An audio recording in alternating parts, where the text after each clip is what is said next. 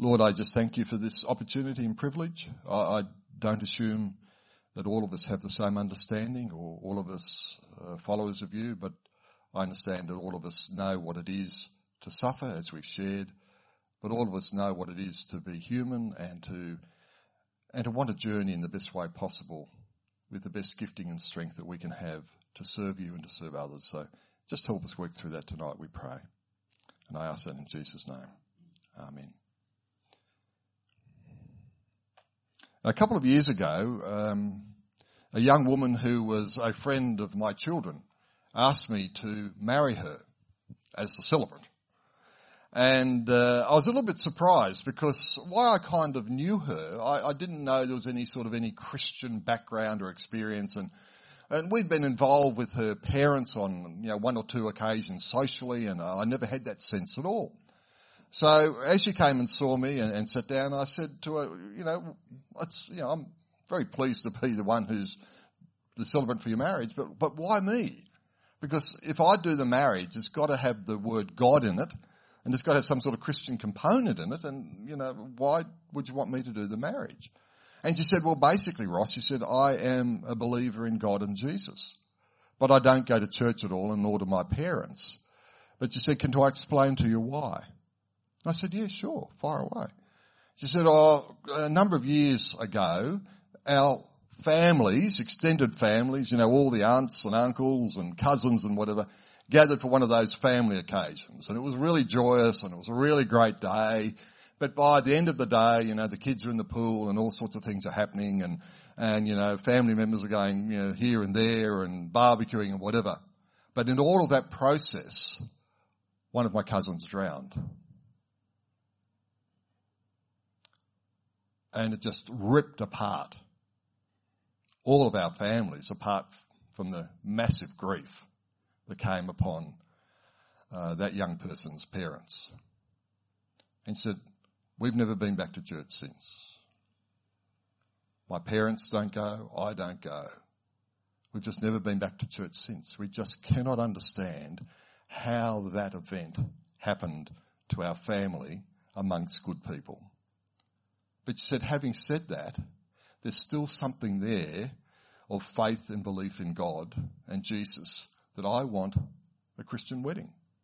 In fact, I told my fiancé, if I don't have one, we're not getting married. And she did, and it took him a while to come around to it. And she said, by the way, my parents, this is a couple of years ago, listen to you regularly on the radio when you're on.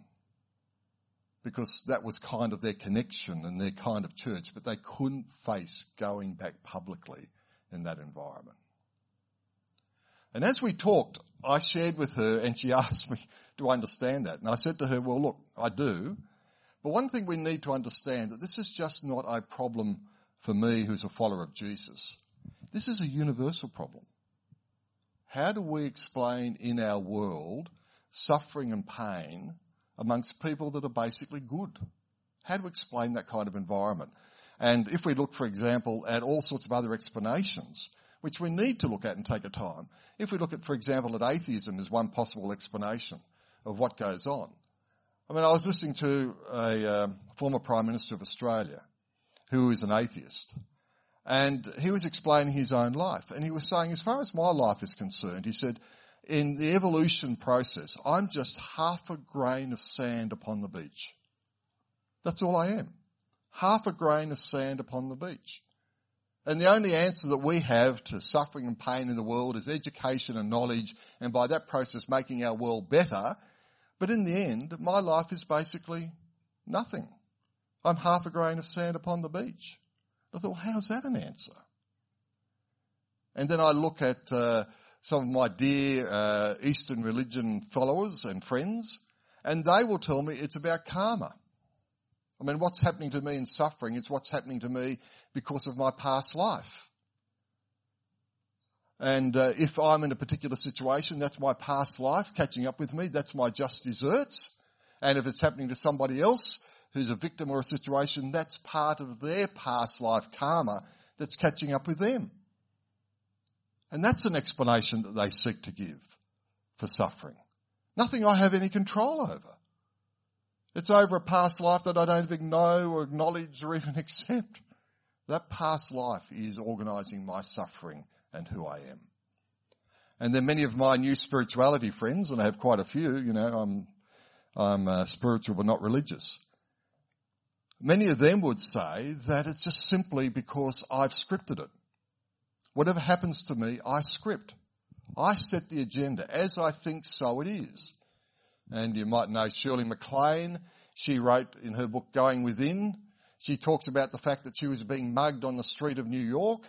And she's saying, why am I being mugged? I must have scripted that. I must have wanted that.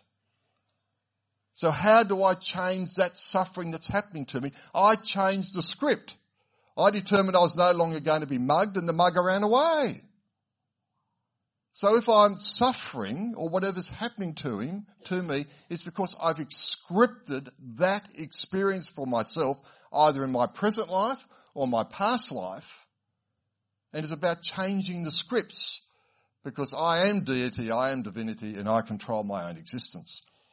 One of my closest friends is very much part of this movement, and later in life he was having a child, and he rang me and said, "Oh mate, guess what? We're having a child." And I said, "Mate, this isn't you. You never said this before." He said, No, it's not planned. Then he stopped and said, "Oh, but I must have scripted it somewhere, but I just don't recognise it."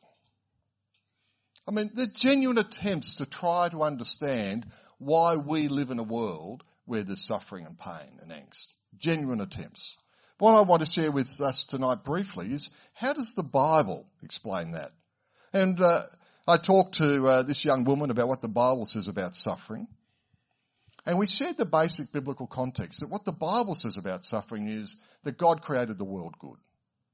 He created the world as it ought to be. He created the world as a place where there would be no suffering. But in that world, he created you and I. And because he was a God of love, he created us in his image. And creating us in his image meant he created us as people who could love and reach out and extend our love to others. He created us as people who are creative, responsible, but he also created us with a freedom.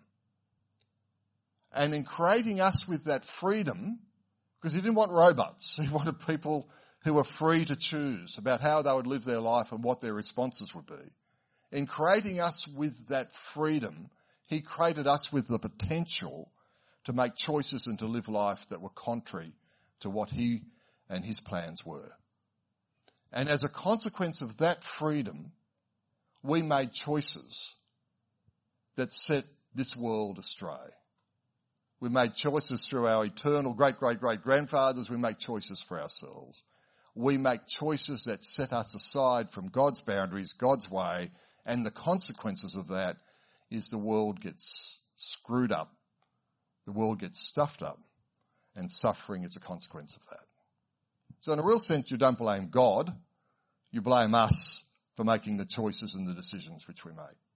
And I think all of us understand that we do make choices throughout our life that are choices that are not constructive, choices that are not God-given, choices that are not of value. And those choices in themselves are the way the world has now been placed, a world where there's chaos at times and suffering and pain takes place. And I did explain too that in our world, in my worldview, we can't dismiss that there is a presence and sense of evil called the devil, who also interplays and interacts to seek to bring out pain and angst in our world. You know, there's a much philosophical debate about whether a good God who is all-powerful and all-loving could be a God who created a world that allows for suffering. Could a good, all-powerful, all-loving God allow for a world in which there is suffering? And this understanding of God creating us as we are, a God of freedom, has been seen by most philosophers to answer that question. Yeah, a good, all-powerful, loving God could make a world, and understandably makes a world, where his creatures have freedom and responsibility to make the choices that they make, and that is a loving thing to do, knowing that in the end, if they make the wrong choices, which they probably will end up with a world of chaos and suffering. But that's very consistent with a loving God. But if he was to stop that as a powerful God, he'd have to stop the world. And one day he will. But in his love and generosity and mercy, he's allowed us to be and live and exist. But for being loving and powerful is not inconsistent with creating a world where there's freedom to choose and freedom of choice. So for many in that world, those questions have been answered. That the Christian worldview does make sense. A loving God, a caring God, a powerful God who creates a world where those in his image have choices and choices have consequences. But as we'll see, it's not a God who's just leaving us to our own domain. It's a God who's trying to do more about that than we are, who's trying to rectify that.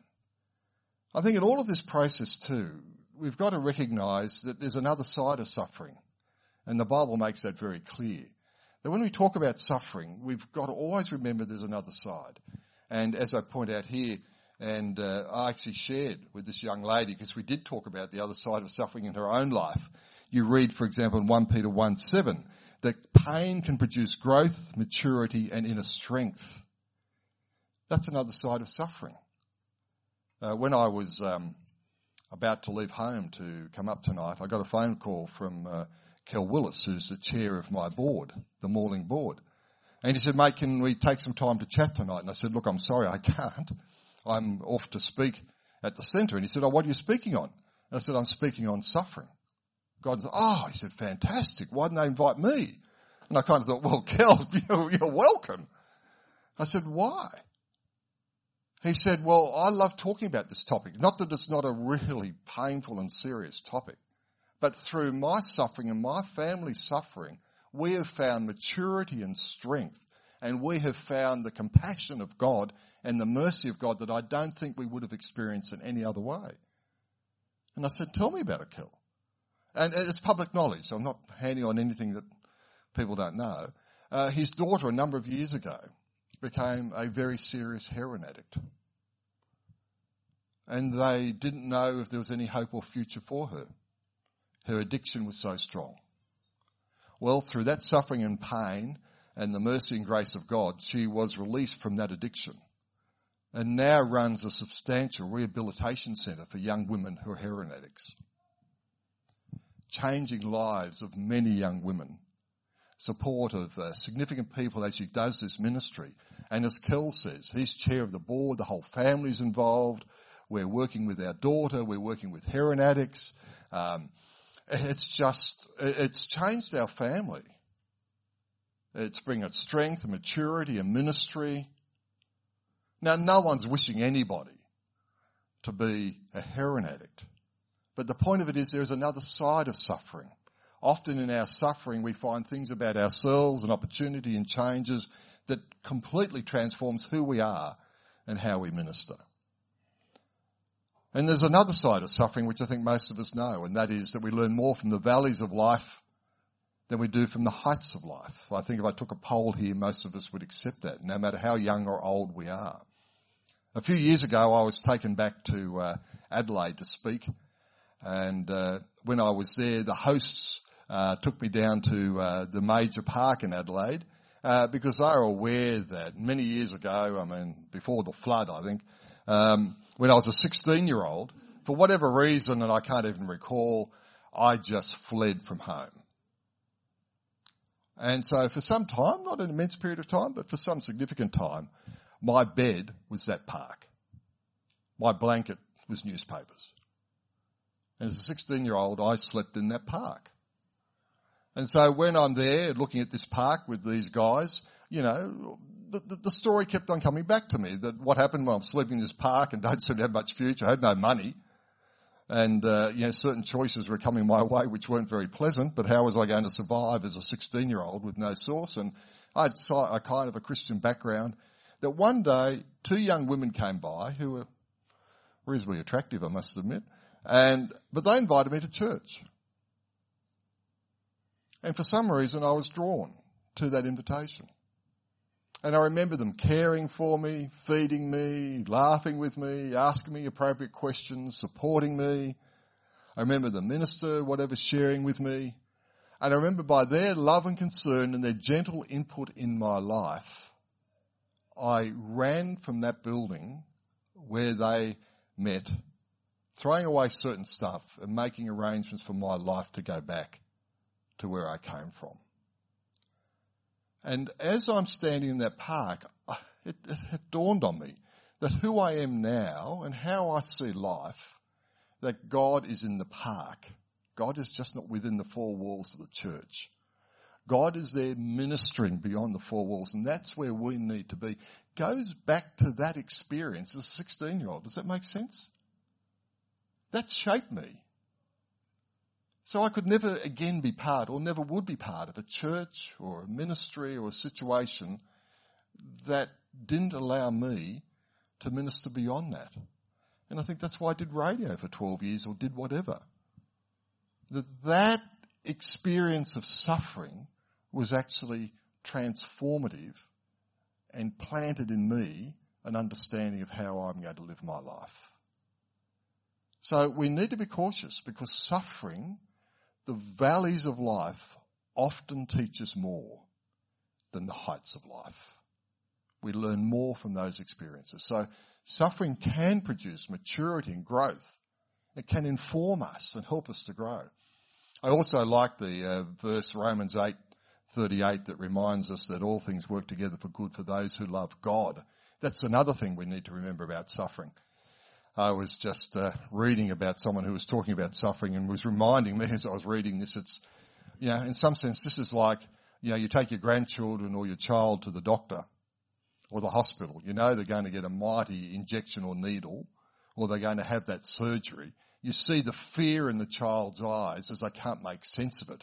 You see the trust in their eyes, but that great fear. But that pain, that suffering, that jab, that surgery is eventually going to lead to good health, restoration and recovery. But they don't understand that at the time, but their trust is in that. And so it is for us. Romans 8 says, even though we don't understand the immensity of what's taking place, if we trust in God, He will only produce good from that situation. Even in death, there's only resurrection for Jesus. And so that's another side of suffering we need to bear in mind, that while we can't understand it, God uses it for good. I was listening to Tim Costello, who was answering some questions about, he's the leader of World Vision, about church and abuse and whatever. And, we need to own that. That's some terrible stuff. But he took the time appropriately to remind those who are doing the questioning of him that something like 90% of all charities in Australia began by Christians. Something like 90% of all charities in Australia. People try to reverse suffering. People try to minister to people who know angst. People suffering emotionally and physically and whatever. 90% of all charities beginning by people who had that Christian background and heritage. In other words, God is at work in a world that's suffering. He created a world that was good. In His love and mercy towards us, He gave us freedom. And even though together, collectively, we've made choices that sometimes produce incredibly unfair results, but together, collectively, we've made those choices, God still through His people is the major one who's reaching out and trying to produce change and goodness and health. But as you'll see in a few moments, God is doing more. I was just chatting to someone beforehand about a new book that is out, and it's called God is Good for You. I think it's a lovely title, which I thought about it. And it's written by Greg Sheridan, who some of you would know is a senior journalist, foreign correspondent for The Australian. It's an unusual book for an Australian journalist, but God is Good for You. It's well worth a read. And Greg says this: if we remove God with respect to suffering, we don't solve any problem. We've removed one of the best ways of helping to deal with the problem, but we don't remove any problem. Even evil is still there, so is suffering. if we remove God, we don't solve any problem. You've still got half a grain of sand on the beach. This is just karma. We remove one of the best ways of helping to deal with the problem. We remove our hope, but we don't remove any problem. Suffering is still there. So my encouragement to us tonight is not just to think, okay, God made a world, he gave us freedom, he gave us free choice, that's consistent with a world of suffering, and God is out there and I see the other side of suffering, and Ross, I understand, a kid's got to be able to touch a hot plate to know that's hot and they don't do that again, they get burnt, but they learn from that, and I hear all of that. But I still think that's very, very minor compared to what we're going to share about the person of Jesus. Because I agree with Greg, you don't remove God from suffering. You involve him in your suffering. And I can't imagine people living their life without a God who witnesses their life. One of the saddest things I learned about radio is that so many people have no one to witness their life. That's why they ring in. That's why they listen to radio. So many people don't have anyone of significance to witness their life. And so many people don't have the most significant person, the God of the universe, to witness their life. And my plea is you don't handle the biggest question that humanity faces on your own.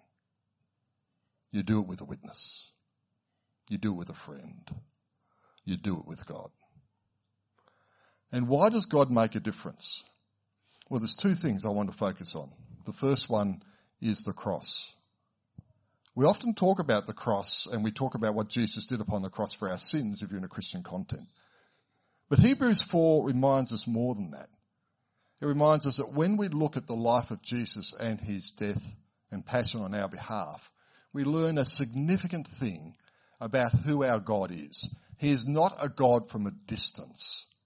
He is a God who lived life like us. He's a God who went through our experiences. He's a God who understands our pain. He's a God who understands our situations. He's a God who identifies and relates. He's not impersonal spirit. He's not half a grain of sand on the beach.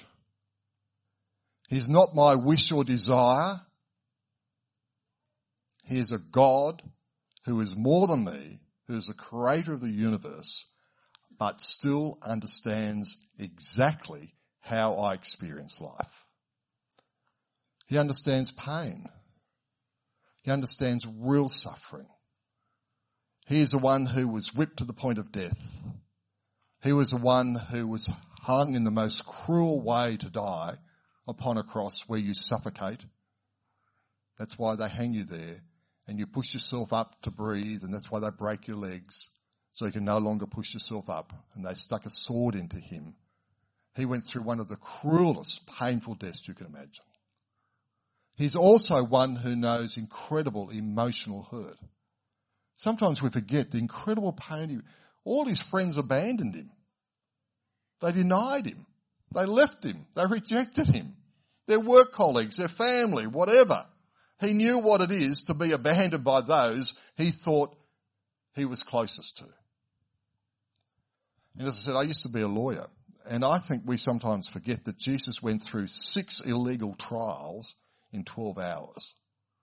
And if you've ever been caught up in a legal process, you'll know that one of the most psychologically draining things is a legal process. Jesus knew the denial of basic human rights and human existence. So he not only suffered physically and emotionally, he suffered an extraordinary sense of denial of every form of human dignity. And this is the one who says, I'm your witness. I'm your friend. I'm the one who walks with you. I'm the one you pray to. Why would you want to live life without that person? Or at least give it a shot. See if it works. Suck it and see. Why do it on your own? I was speaking in a a particular place about a year ago, and when I walked in, and I wasn't really too sure what I was going to say. They just had up on the wall that poem Footprints. No matter how old we are, it's an incredible poem. You know, it's just sort of lived on, hasn't it? And this guy has a dream, if I remember correctly, and in the dream, he sees himself with Jesus, and he sees two sets of footprints along the sand. But every now and again, there's only one set of footprints. So he asks Jesus, where were you when there's only one set of footprints? I mean, how come you left me alone? How come there's only one set? And the answer is, that is when I was carrying you. That is when I was carrying you. That's not a sign of weakness. That's a sign of friendship. It's a sign of living life with the one who makes the difference. And the other aspect of the person of Jesus that I really respond to is the resurrection of Jesus. Because in the resurrection of Jesus, we also find the incredible responses to our suffering and situation in the world. For example, 1 Corinthians 15:17 tells us that in Jesus, all our sins have been forgiven. If he's resurrected, every mistake we've made has been covered by his death and resurrection. And friends, look, I've got to tell you, some of the suffering that we have, some of the angst we have, we bring upon ourselves. All of us know that. By the words we said, the acts we did, the omissions we made. Some of the things that happen in our life, we know we are in some sense directly responsible for. Or we know others that have been part of that process. And one of the incredible stories of the resurrection is that in Jesus, all of that can be forgiven. All of that pain and angst that we brought upon ourselves can be forgiven and restored. And why wouldn't we take that privilege? I had the opportunity of interviewing a guy called Peter Jensen, who used to be the Archbishop of Sydney, and Anglican Archbishop, that is. And Peter was sharing with me on radio, it just came out of the blue, that one of the things he had to do when he finished up as Archbishop was realise all the people that he had hurt, and somewhat unintentionally most of them, and those who had hurt him by actions and words and deeds. He had to seek forgiveness. And he, was looking for forgiveness as well for all of those situations that took place. And believed that that suffering and angst that came to him and to others as a result of those words or actions could be forgiven because Jesus is risen. A couple of weeks later, I got a letter from a woman in a retirement centre. She was a chaplain in a retirement centre, to say that she had been working with a particular lady in the retirement centre who said that she had heard that interview with Peter on the air and that she hadn't spoken to her daughter for some time over something that she couldn't remember, and the angst and whatever in the family was enormous. But she rang her daughter the next morning. And they've just had a family barbecue where the first time for 10 years the family have been together, renewed and dealing with the suffering and angst that those acts and deeds had dealt with. So one of the things about suffering, we need to know that in the person of Jesus, we can put things right and find forgiveness for parts that we've played. I think another thing that we need to remember in the resurrection of Jesus is that because Jesus is resurrected, we read in verse 21 Corinthians 15, that means the whole of me will be resurrected as well. So Jesus didn't come back to life again as some sort of ghost being or some sort of, spirit being. The whole of Jesus was raised up, changed, transformed. But it was the same Jesus. He ate fish. People could touch his hands. Jesus was raised up as a whole person. And the Christian message is, as it was for him, he is the first fruit, so it'll be for us. We will be raised up to be with Jesus, and we'll be raised up to be like Jesus. But what that says for us in the here and now is that if God cares enough for me to raise me up as a whole being, the whole of Ross Clifford, changed, transformed, but the whole of Ross Clifford, the identity of Ross Clifford, goes to be with God forever and eternity, that means that God must be concerned about the whole of Ross Clifford now. He's not raising up a bit of Ross Clifford. He is raising believe it or not, the whole of Ross Clifford, mind, body and spirit, to be with him forever because he is concerned about Ross Clifford. He's concerned about my fears of coming to speak here tonight. It's okay. I'm with you. Kel's going to give you a ring. If you want to jump out, you've got a replacement. Do you follow what I mean? He's concerned about what you face tomorrow. He's concerned about your pain and your suffering and my situation. Because the whole of me counts to God. There is no understanding of the world that offers you that. I've shared with some of you that one of America's greatest writers, John Updike, the author, wrote that the reason all of his characters resonate with his readers is because all of his characters have two traits in common. They're all radically imperfect but radically significant, radically valuable. I'm radically imperfect. That's why there's suffering. But I'm so radically valuable to God that he would come and live and die for me and raise up the whole of me. And when you get hold of that, I think you get hold of suffering. This God understands every aspect of my life. This God understands what it is to hurt, be betrayed, be denied, family, friends reject, legal systems abuse, restoration and forgiveness. And this God knows that every aspect of my life counts, and he will never leave me. He will never leave me. And then finally there's a message of hope, isn't there? Incredible message of hope, because if this God in Jesus is raised up, then it shows that whatever happens for us in this life, you know, and when we talk about suffering, we talk about, in particular, our minds are drawn to children who suffer and children who die too early. We read that. Children are unaccountable with respect to their decisions in life. And as Greg Sheridan says, I mean, we hold on to that promise. And all of us do. That because of God's love and mercy, what those children have experienced in those brief years will be just multiplied in eternity. The sense of hope. I was talking to a woman yesterday who was out at Morling for an engagement, and I married her and her husband. They're both surfers, very active surfers, and you would have thought they would have had a very strong ongoing life together in that capacity of surfing and ministry and work. He was a carpenter. But about 15 years ago, some infection came into his body, which they can identify but can't do anything about. And this very fit, active carpenter, minister, Christian worker, basically hasn't been able to leave his bedroom or his house for that period of time. And she was saying to me, but Ross, you know, his hope is in the resurrection. His hope is in the resurrection. The risen Christ gives him strength for what he faces today. The risen Christ gives him purpose and opens up opportunities for minister even in the situation that he's in today.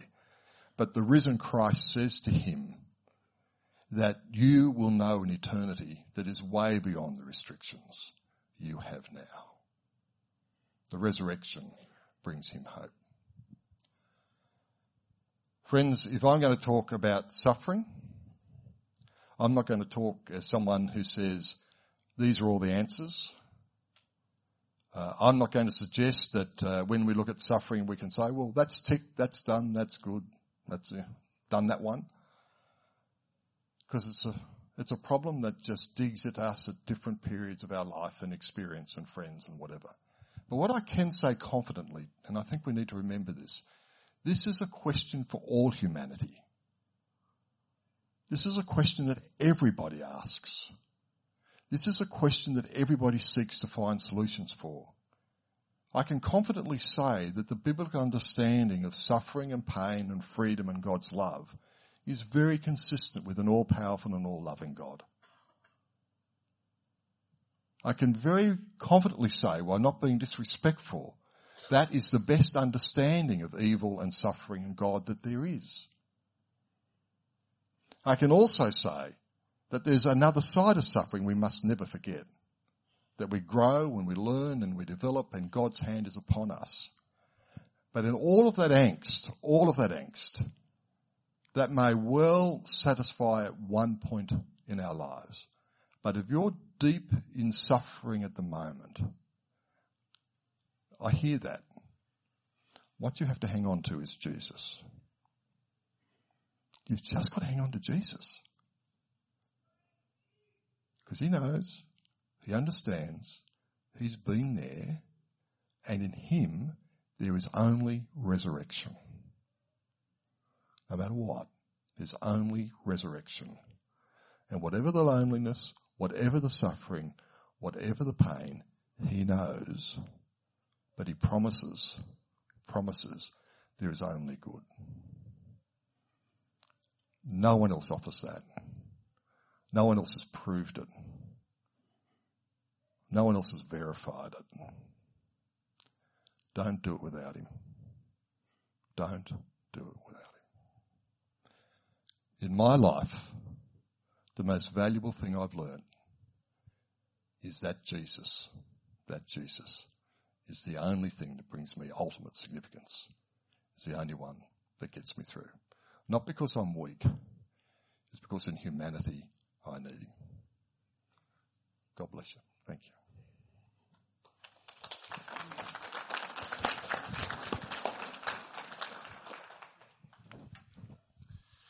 Well, thanks for that, Ross.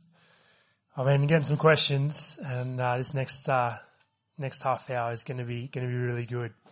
But good luck to you, Ross. Good luck, is it? Yeah, good luck. All right, so we've had a few major themes that have come through, and I'll start with this one. And there's a few little questions that will probably go with this. Yep. But it's to do with frameworks, I suppose, of what God does control. So I'll read the first one. I get that God created freedom. I also understand that he can redeem suffering, i.e. build character. Why is the evil so bad? Why does a loving God create such evil or such darkness, such sadness?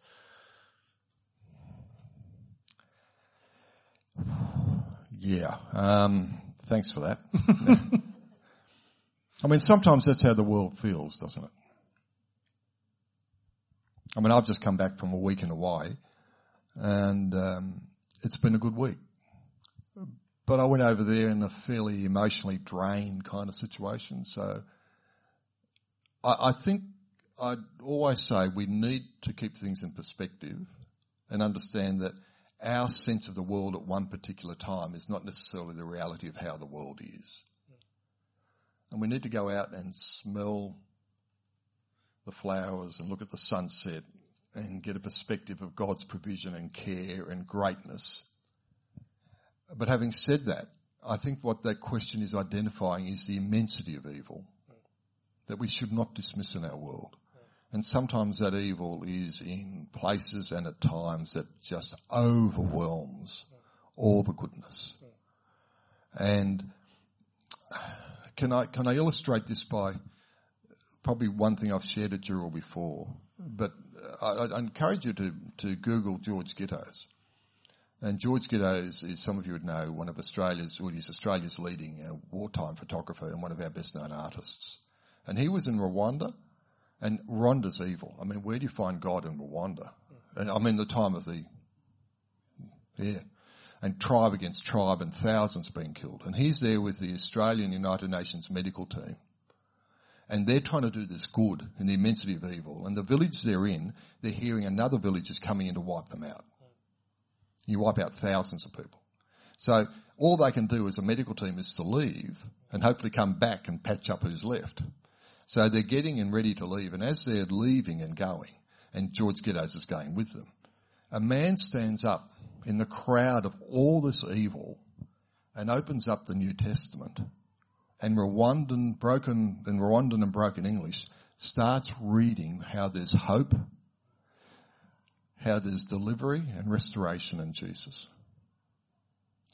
And as he is saying, as he's leaving and they're leaving and they can't offer them anything, this man is offering them hope. And he said, I kind of understood what religion is now all about. I could offer them nothing. He offered them hope. And he took a photo of the guy, and I have the copy of the photo. We don't know what happened to him. He was probably massacred. And he painted that photo, and that painting won the Blake Prize for Religious Art. It's called The Preacher. So in all of that angst, which I understand that, an observer who's trying to do good saw that the message of Jesus and the gospel was the only thing that could bring good in that darkness. The only thing that could bring good in that darkness. I'll press into that a bit more because we've had a I thought theme, you might. Yeah. Yep, a theme, a fair few questions in it. In terms of that darkness and the magnitude of that darkness, where did that originally come from? Well, and I'm surprised if you read Greg Sheridan's book. I mean, he's a secular journalist. God is good for you. I'm surprised that in that kind of book, Greg picks up, you can't deny the place of the devil and evil. It's part of that process. I mean, that's part of that Christian worldview, that in that freedom, there were created beings, angelic beings, which of course new spirituality is very open to. They're very open up to angels, and they understand there's a dark side of the angelic force as well. So this is just not a Christian perception, or Islam and many of the world religions would say the same. So this is a good thing to be discussing today. But in that dark side, their freedom, their response, their rejection of God was immense and produced evil. And that evil does play out. And the book of Revelation actually talks about how people who are people of faith actually become subjected to that evil. So I don't think we can dismiss that, although it's only, it's not only our actions and our consequences, it's what the forces of evil do with those. And those forces of evil were angels and whatever were created with that same freedom that took those same choices and a part of that immensity. Now, could have God created a world without all of that? And yeah, good. Yeah, he could have. Yeah, this is good. Yeah, he could have. He could have. He could have created a world without all of that. He could have created the world like heaven. He could have done that.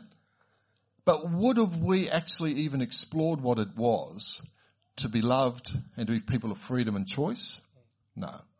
So most philosophers say, yeah, he could have created that, but it's quite consistent for him not to have created that, particularly if he really valued freedom and choice as part of that process, even though there were consequences.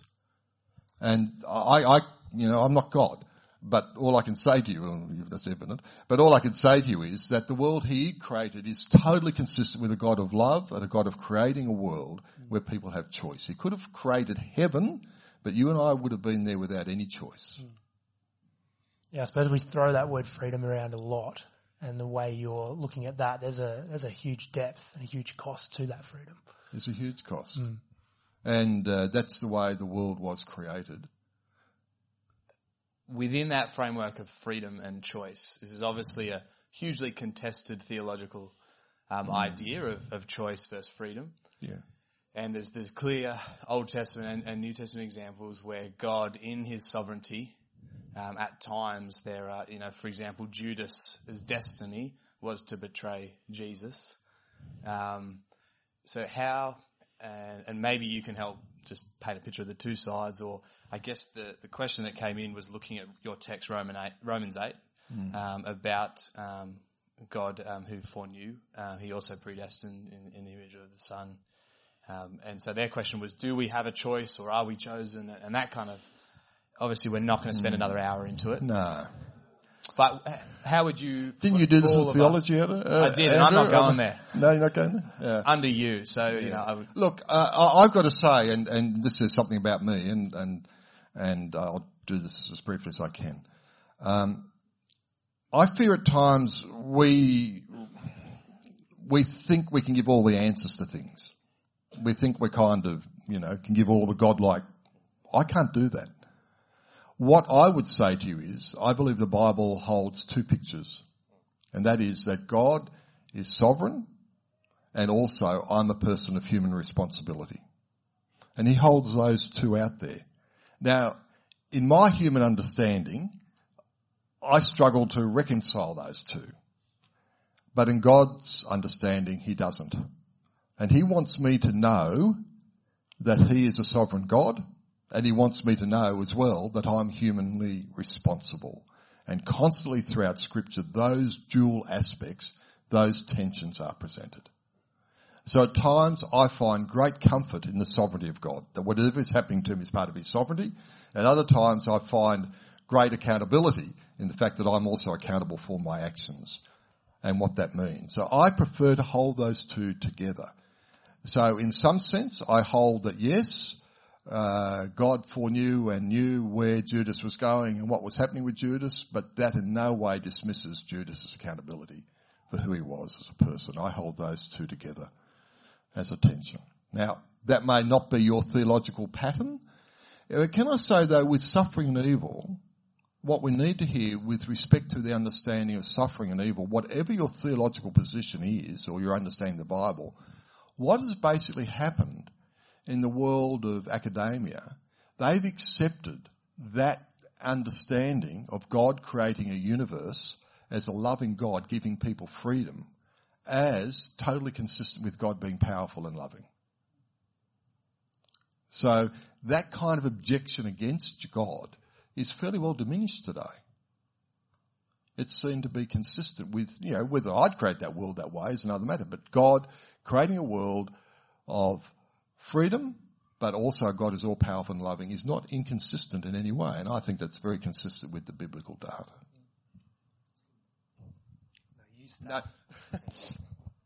The questions are flying in, so I apologise because we're not going to get to all of them.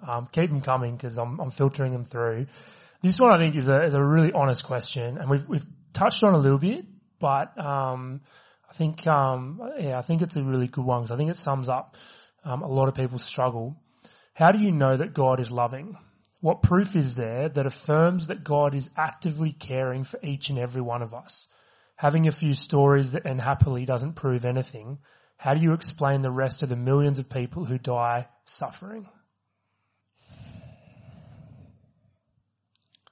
Look, I do explain it from my own experience and understand I explain it from my own stories because in periods of doubt, I at one stage used to carry around in my wallet, I don't like the rest of you, stories about when I knew God was good.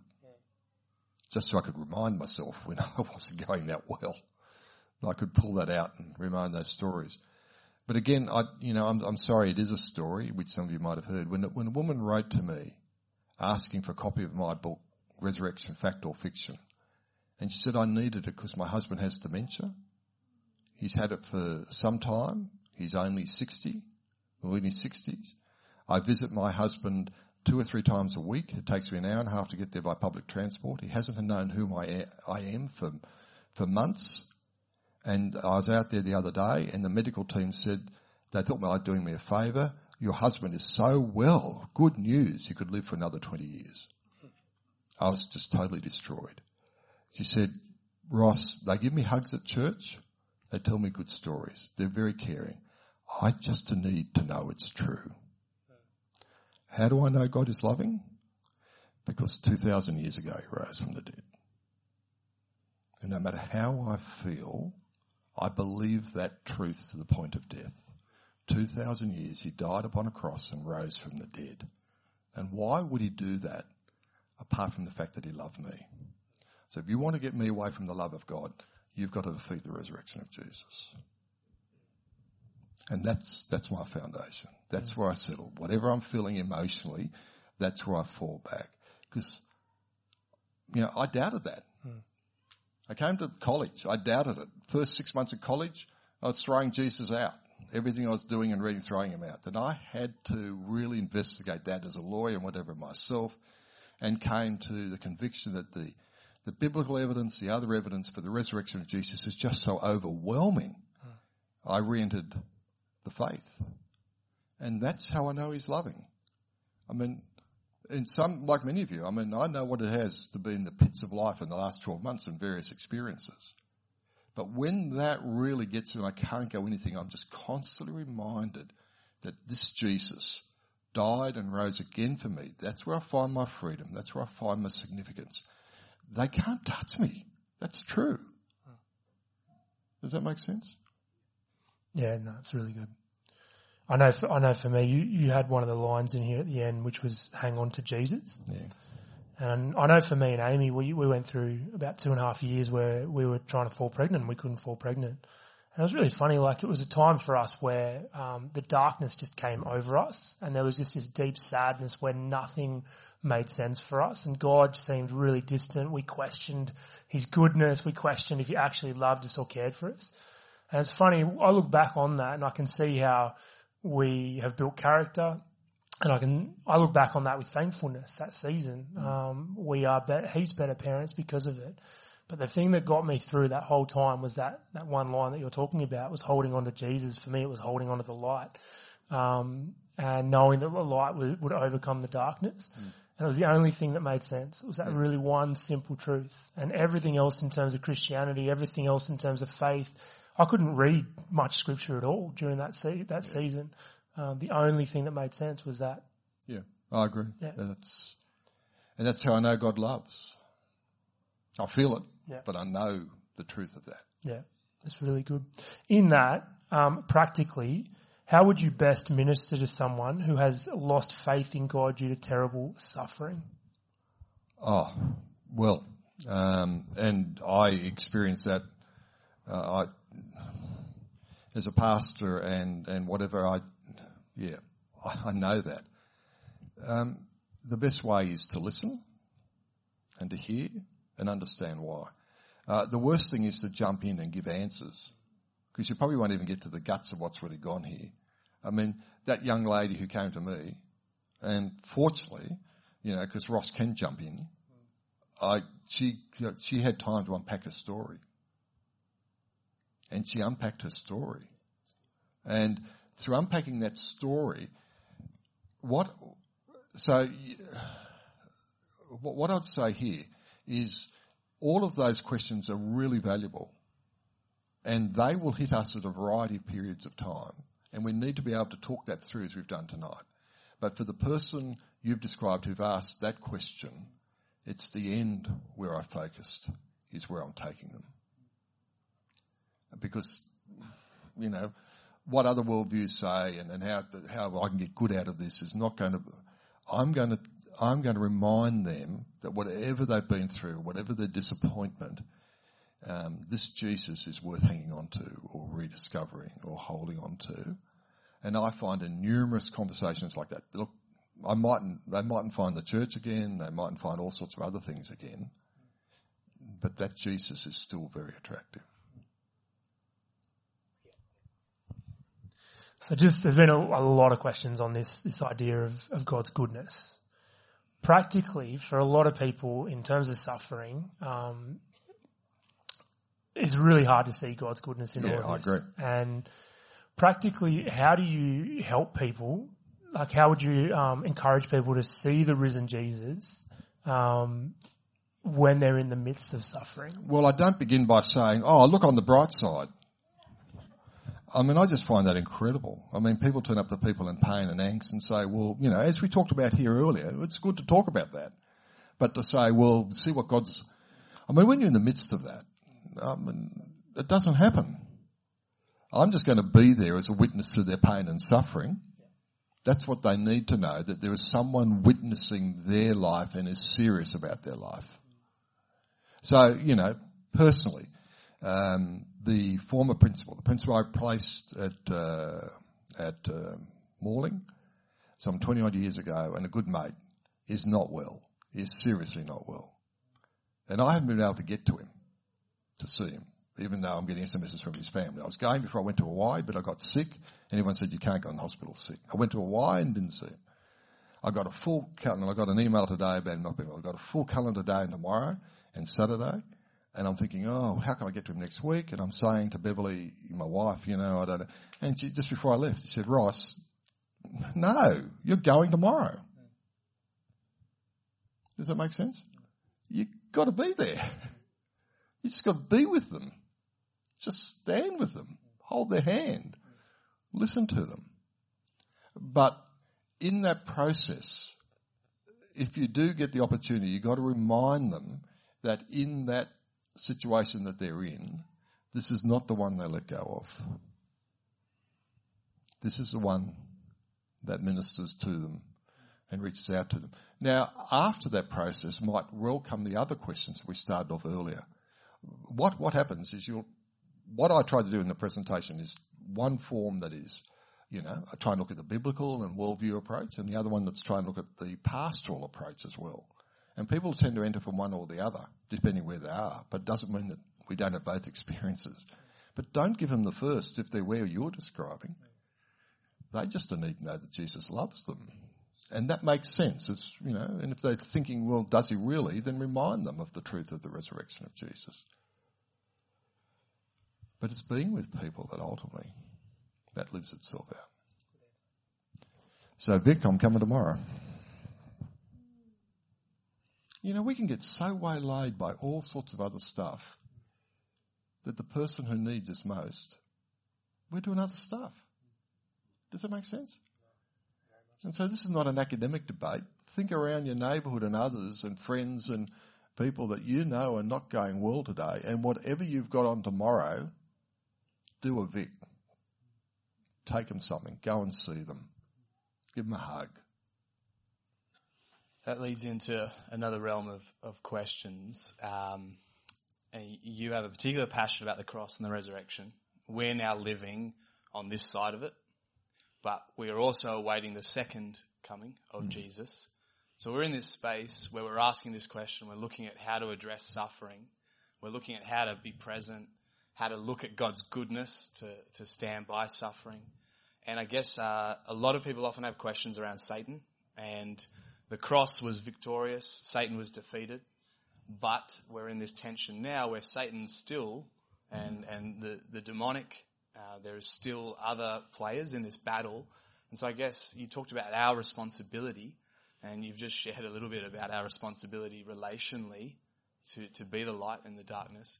So I guess the question that I think will be helpful for us as we kind of begin to land tonight is, how do we engage with the understanding of what power does Satan have now, and what power do we have through the resurrection, and what responsibility do we have to deal with these issues? I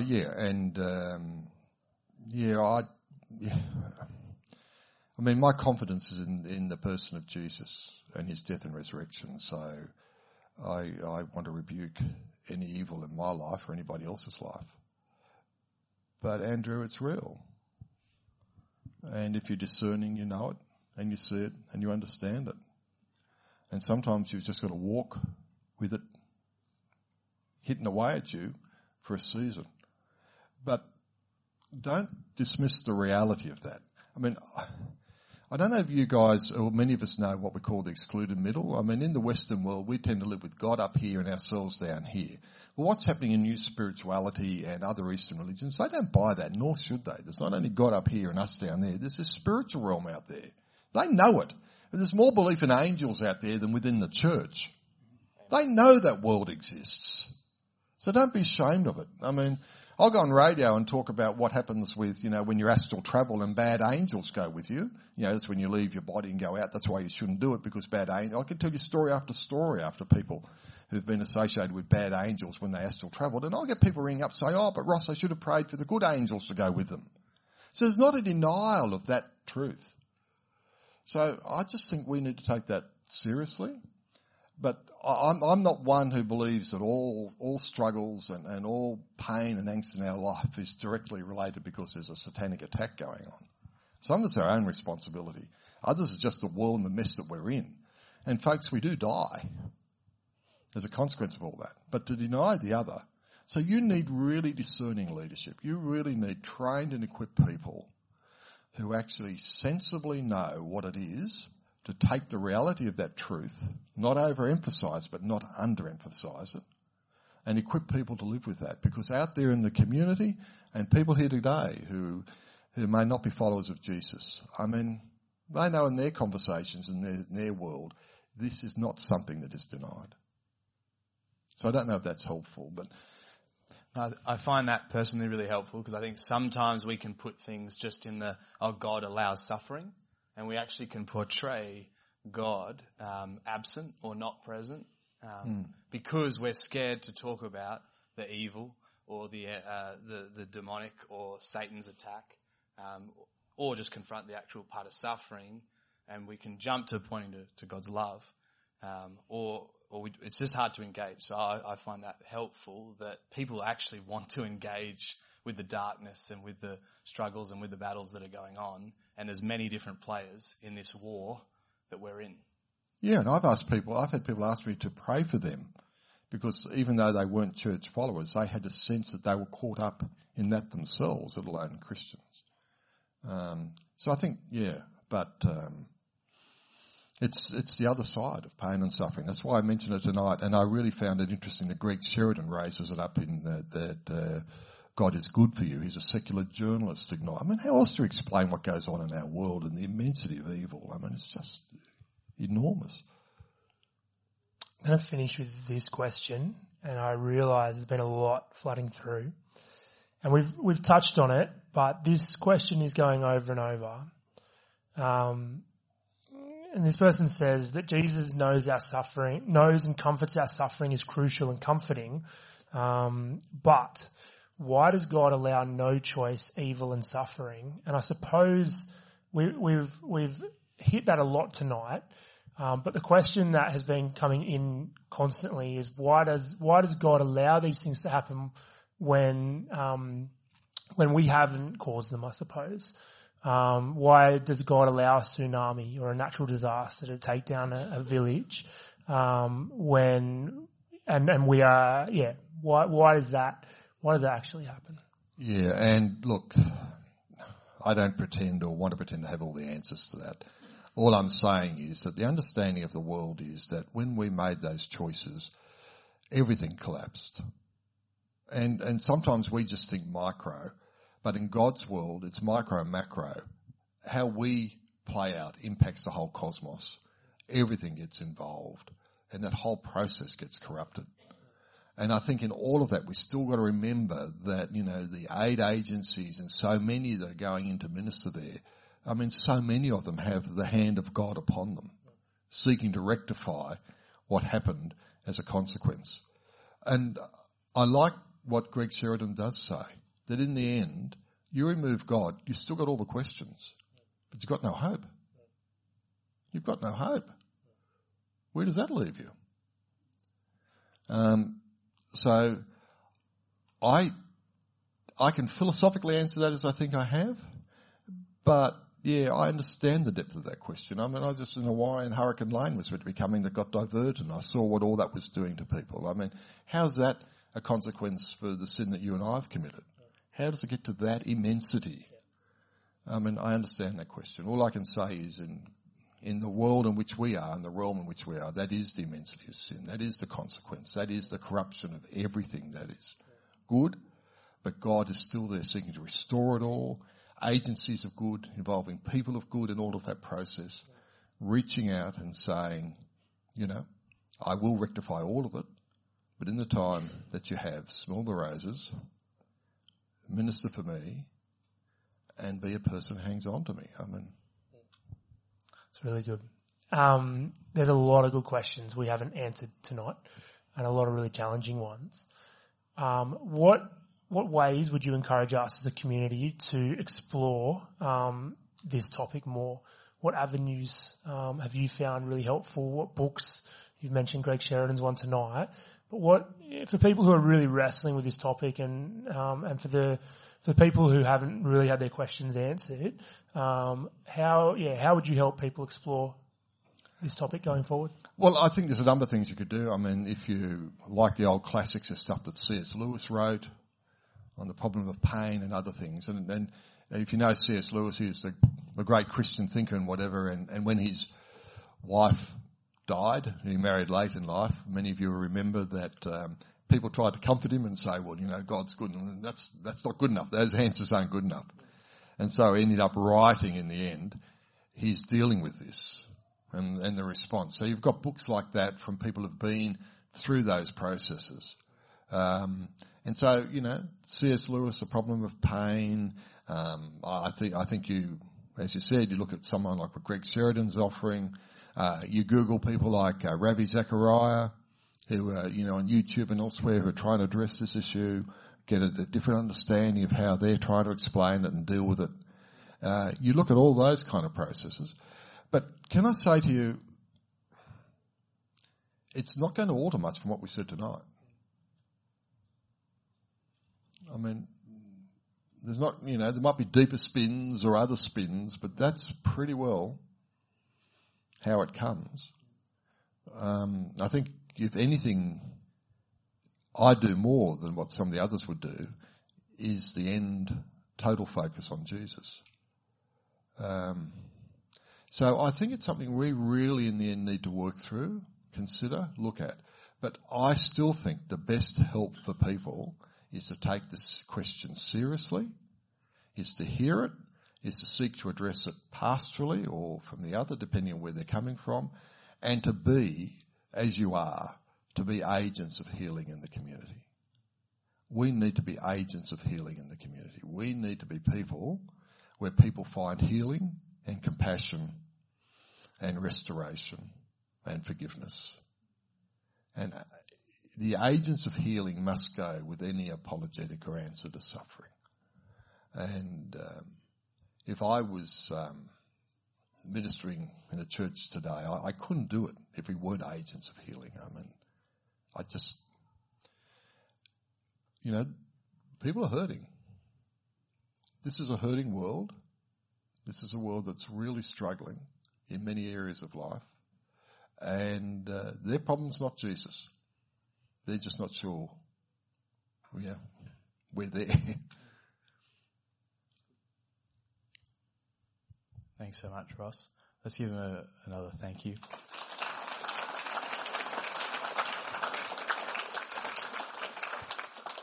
And feel free to contact me, particularly, contact these two guys and Pete at the back about this whole thing. But particularly if you think I could help you in any way, if you're working through the issue, then you feel free to contact me, because if I can help in any way with a coffee or spending time with you or whatever, if this is something that's real for you or somewhere in your family, I'm more than happy to do that and delighted to do that if I can. And can I say, if anybody would like prayer or any situation, and I'm sure all of us here tonight are more than that. This is not an academic exercise. I'm not here to do that. So, if that's what people would like, I'm more than happy to pray for people as well. Thank you. Thank you for that, Ross. Well, we might, could you pray for all us as a room tonight? But yeah, we'll stay around and there'll be people available to pray. But yeah, thanks, Ross. Yeah, take the lead. I mean, it really, and I don't want to, whatever, but really good if you hold on to somebody. I mean, can you take someone's hand or something? Oh, Father, sometimes it's just so hard to know that you're a God of compassion and mercy. People, Lord, you know better than we do. The angst and the hurt and the pain, the desperation at times we feel for ourselves and our friends and our family. We see much joy. We thank you for the goodness of life. Father, we thank you your word does give us explanations of why this takes place, and we acknowledge our own responsibility for it. And all of us confess the parts we've played. But Father, let us hold on to Jesus. And Father, for those of us tonight that know emotional or physical or other pain that's in their life or in their family's life, I would ask that the Holy Spirit would just come into their being and their hearts and their minds and just remind them of your great love. Just allow them to reach out and hang on to Jesus, to know that in his death, he understands every aspect of our journey. And in his resurrection, he is empowering and liberating and promising only resurrection. Father, I ask for freedom tonight to acknowledge our pain. For those of us who need space, give us space to deal with that pain. And Father, I ask that the risen Christ would be with each of us, that you would carry us where we need to be carried. And Lord, there are people here tonight that are in that situation. people here tonight that are emotionally and otherwise absolutely drained. Holy Spirit, be with them and liberate them. And help us as a church to be those agents of healing.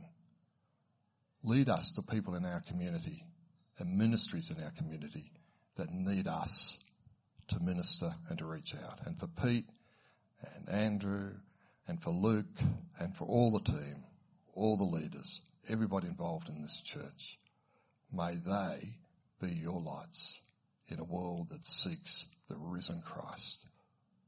We ask that in Jesus' name.